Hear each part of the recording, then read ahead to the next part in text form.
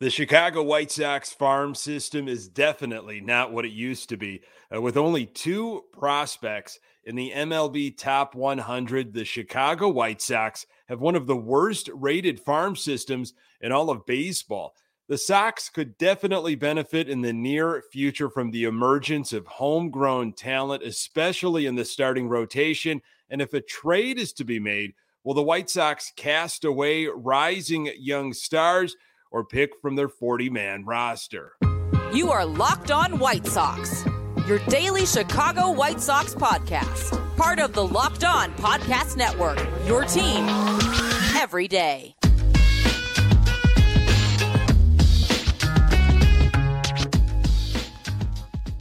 Hey, Sox fans, welcome to Locked On White Sox. Thank you for making Locked On White Sox your first listen each and every day. We're free and available on all platforms. Follow us on Twitter at Locked On Sox. Also subscribe to our YouTube channel. Just search Locked On White Sox. Hey, I'm your host, Nick Morawski, a lifelong diehard Chicago White Sox fan, recording this podcast just blocks from the ballpark in beautiful Bridgeport. You can find me on Twitter at Nick_GGTB. Hey, really appreciate you letting me steal some of your time to talk off-season White Sox. Locked On White Sox is part of the Locked On Podcast Network, your team every day.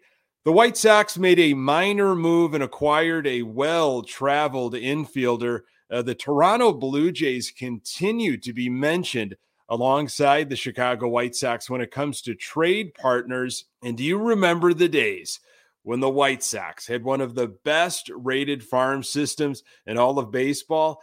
Times have definitely changed. Hey, welcome back to Locked On White Sox. We are in the off-season mode, and if you haven't noticed, we have shifted to 3 episodes a week instead of the traditional 5. But again, if there is some major news on the White Sox front, the episodes can always be modified. Look for episodes next week, Tuesday, Wednesday, and Thursday. That's the week of January 16th. Also, we've been doing this call to action, trying to get YouTube subscribers up to 1,000 on the Locked On White Sox channel. I'd like to hit that 1,000 mark before the start of spring training. I think we can blow past that, especially when we start thinking about opening day. But essentially, I started this because I noticed we were trailing Locked On Guardians, Locked On Tigers, and Locked On Twins. So can't stand for that. We got to overtake them and take back the AL Central, at least when it comes to YouTube subscribers and the Locked On form. Also, Mailbag Wednesdays. Thanks again for all those questions and comments. We got to those in the previous episode. We'll do it again next Wednesday. You can email any questions or comments to lockedonsox@gmail.com. Pitchers and catchers report in 33 days. Believe it or not, single game tickets should be on sale in about 3 weeks. And opening day in Houston is less than 80 days away. So I'm talking about the White Sox farm system here in this episode. It really stemmed from a conversation I was having with a fellow White Sox fan recently. We were discussing just, a wide range of topics, including, what positions still need to be addressed by the Sox, positives to focus on heading into 2023, and some of the biggest question marks. And when it came to question marks, the White Sox farm system was brought up, specifically with regards to the lack of exciting pitching prospects.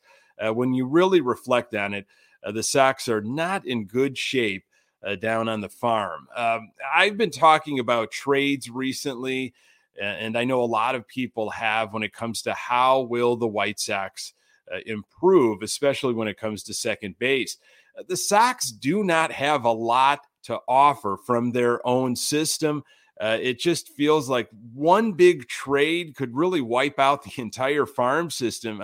So do you focus on trading off the 40-man roster, which is risky, or do you further deplete the collection of rising stars. There's definitely a prospect problem with the White Sox. Interesting article from Baseball America just maybe last week. New Year's resolutions for all 30 MLB farm systems by J.J. Cooper and Jeff Pontus. And it was a 2023 resolution: develop one top-tier pitching prospect. That's what the White Sox have been given as a challenge. And this is what Cooper and Pontus wrote. The White Sox have done an excellent job of bolstering their rotation by adding young pitchers in trades. Dylan Cease, Lucas Giolito, and Michael Kopech have all had their moments, but the help from homegrown pitching has been less consistent. It's not for a lack of recent effort. The White Sox selected pitchers with their top 3 draft picks in 2022. That comes 2 years after the White Sox picked pitchers with every pick they had in the 5-round 2020 draft. Chicago also picked a pair of $2 million pitchers in the 2019 draft. So far, that has led to 60 innings of relief work in the majors by left-hander Garrett Crochet, who is currently working his way back from Tommy John surgery. But with Noah Schultz, Sean Burke, Christian Manaea, Peyton Polite, Norge Vera, Jonathan Cannon, Matthew Thompson, and Jared Kelly in the system, Chicago needs to find at least one arm who can give the team a potential frontline or even mid-rotation arm to dream on. So I ask you, and you can, talk with other Sox fans about this. This is one of those conversations you just kind of pick apart when you get together. When was the last time we were excited about a homegrown prospect that ended up, being successful in the starting rotation? I guess you go to Carlos Rodon, drafted in 2014, 3rd overall. Then before that, you had Chris Sale, drafted 2010, 13th overall. Burley, if you go further back, Mark Burley was a homegrown product, but, definitely under the radar, right? That was a deep dive. It worked out, but, it wasn't one of these exciting top picks that ended up panning out or was developed. Carson Fulmer produced excitement, but was an absolute bust. You go back to maybe John Danks. He was drafted by the Texas Rangers, and John Garland had some success with us for sure, especially on that 2005 team. He was drafted by the Chicago Cubs. So what Cooper and Pontus hit, they hit it right on the head with this Baseball America piece. The White Sox have failed at developing starting pitchers. The Sox have drafted pitchers, but they either turned out to be a bust like Carson Fulmer or traded away like Chris Bassett. I think that's one of the reasons why seeing Carlos Rodon leave was so difficult. So what you've got right now with the White Sox starting rotation is you've got Kopech drafted by the Red Sox, Cease, the Cubs, Lance Lynn, the Cardinals, Giolito Nationals, and Clevenger, the Angels. This was more farm system conversation through some MLB articles I noticed on WhiteSox.com, written by Jonathan Mayo. Mayo writes, we asked front office officials, from general managers to farm directors, from scouting directors to analytics specialists, a host of questions in the 2023 MLB Pipeline poll. It's been a week-long series on the White Sox website. On Thursday, they will feature farm systems, which I'm sure will not be kind to the White Sox. So during this series, the White Sox have been virtually shut out, which is, kind of no surprise. They've been shut out in almost every single category that has been featured. I know the White Sox farm system was bad, but MLB executives are failing to even almost recognize what the White Sox have down there. The days of the White Sox having the most exciting farm system are long gone. Remember those days, especially right after that rebuild, just the talent and the international talent and the picks and collecting those picks. And, I hate going down that list of what happened to all those first round picks, second round picks. And some of them were still waiting. Some might wonder, what do we have really to show for it? And it might still be a little too early to tell, but the Sox were pretty much shut out in these blurbs here. One of the articles focused on which prospects have the best tools. They talked about usable power, best fastball, best secondary pitch. Now, when it came to had the most speed, outfielders Duke Ellis and James Beard in the White Sox system got mentioned. Those were the only two names during all of these articles that were mentioned. I mean, we're talking about they did a top 10 on every single one of these little categories, and they were even honorable mentions. And the White Sox, they were nowhere to be found except for these two players, Duke Ellis and James Beard, in terms of speed. Who's the best prospect, most underrated, hitting, pitching, defense, future closers, best baseball IQ. Nobody from the White Sox system. And of course, who will win Rookie of the Year in 2023? It's not going to be Oscar Colas. So early February 2022, the White Sox farm system was ranked dead last in all of baseball. MLB Pipeline came out with a list in late August of 2022, and the Sox jumped to 26th in all of baseball. This is what Jason Radowitz of Odds Checker wrote about the White Sox farm system back in September towards the end of the season. The White Sox have a worse farm system than the Padres after they traded away all their prospects. I think he's referring, of course, to the Juan Soto deal and some others. However, many of their top prospects will be ready to contribute by next year, so maybe the White Sox can get some help moving forward. A reminder, White Sox top 5 prospects, Colson Montgomery, Oscar Colas, Noah Schultz, which was last year's pick, left-handed pitcher, 19 years old. They're projected maybe for an ETA of 2026. You've got Lenyn Sosa and Brian Ramos. And then you've got Jose Rodriguez. He comes in at 7th. We might see him potentially, make a play at an infield spot. We'll see what happens in spring training. White Sox only have 2 players in the top 100 MLB prospect list. That's Montgomery and Colas. So what will the White Sox ultimately do at second base? That question continues, and I'm going to tell you why Sox fans aren't the only ones confused. More on that in a moment. Today's episode is brought to you by BetOnline. BetOnline.net is your number one source for sports betting info, stats, news, and analysis. Get the latest odds and trends for every professional and amateur league out there, from pro football to basketball. We've got it all at BetOnline.net. And if you love sports podcasts, you can find those at BetOnline as well. We're always the fastest and easiest way to get your betting info. Head to the website today or use your mobile device to learn more. BetOnline, where the game starts. So what the Sox need to do, and maybe a possible trade partner. This from Jim Bowden. He had an article in The Athletic last week entitled, "What I'm Hearing from MLB Front Offices is the next move for every team." And no surprise here when it came to the White Sox second base. This is what Bowden wrote.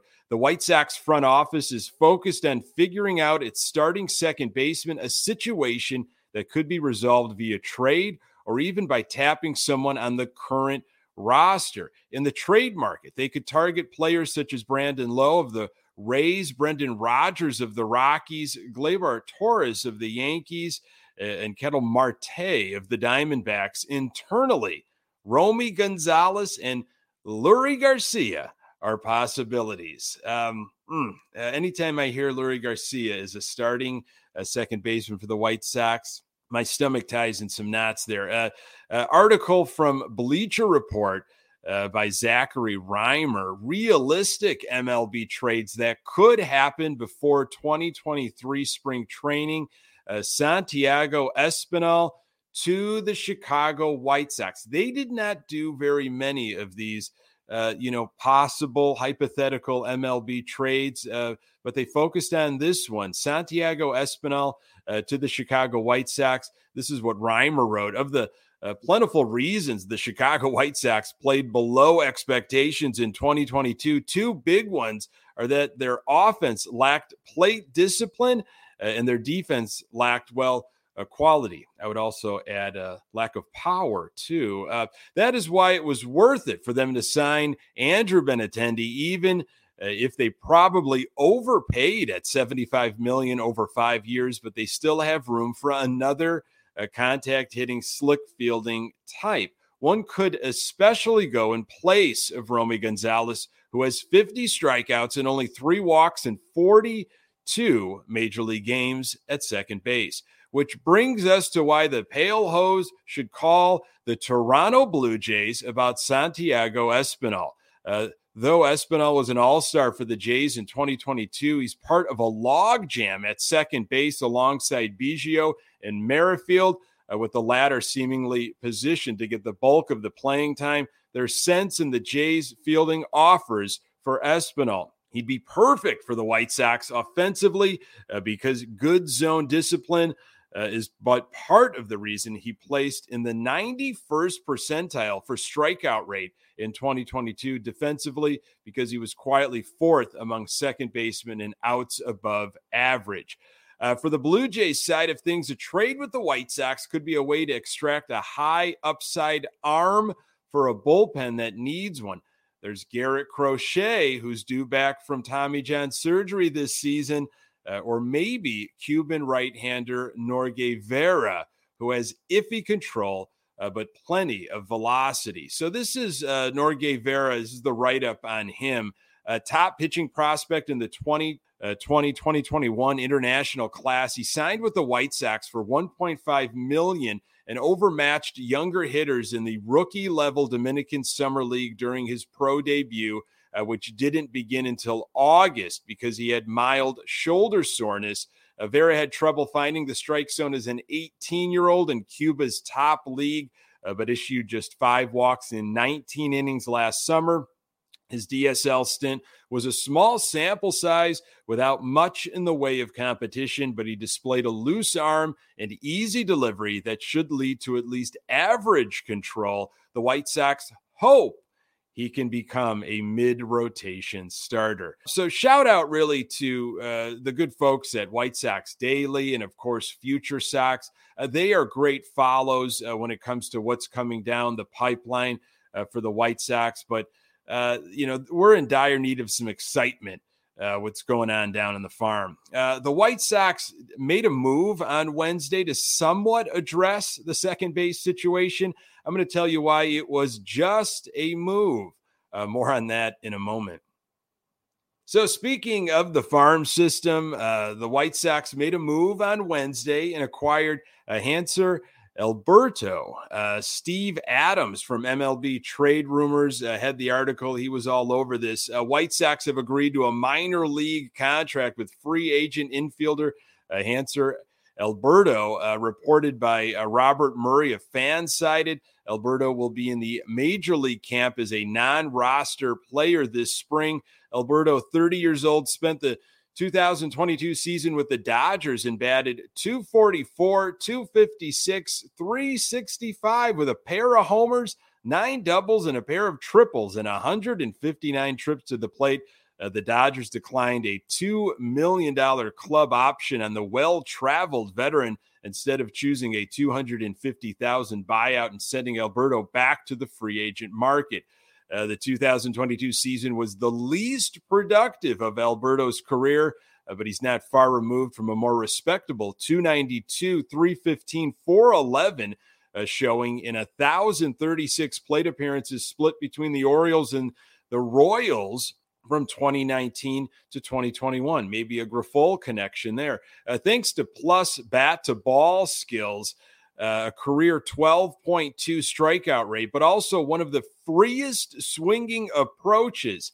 just a career 2.3% walk rate of any hitter in baseball. Alberto can regularly be counted on for respectable batting averages with middling OBP marks. He's lacking in terms of extra base pop, which has also contributed to negating some of the value derived from his penchant for putting the ball in play.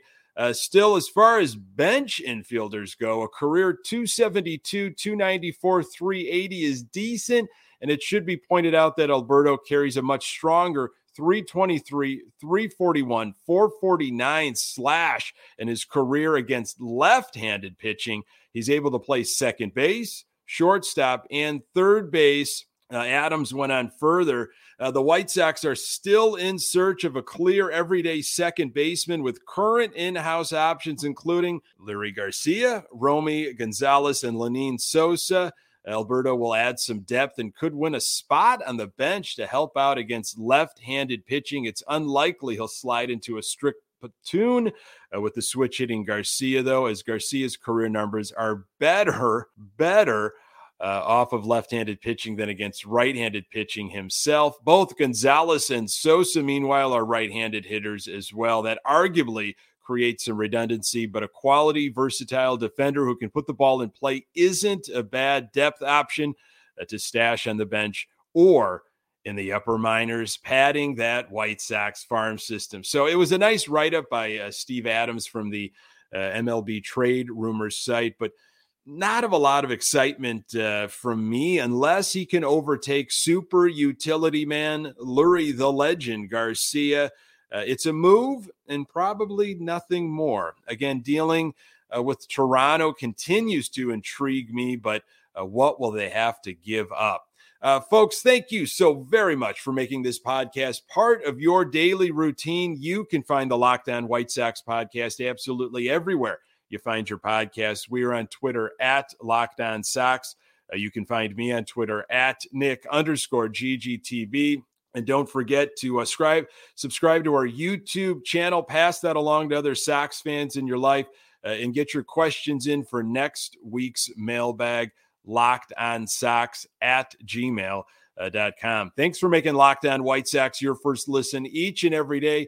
And now make your second listen Locked On MLB Prospects. Host Lindsey Crosby is a prospect encyclopedia, and he's going deep on the MLB stars of tomorrow. It's free and available wherever you get your podcast. Curious to hear what he has to say about our White Sox farm system.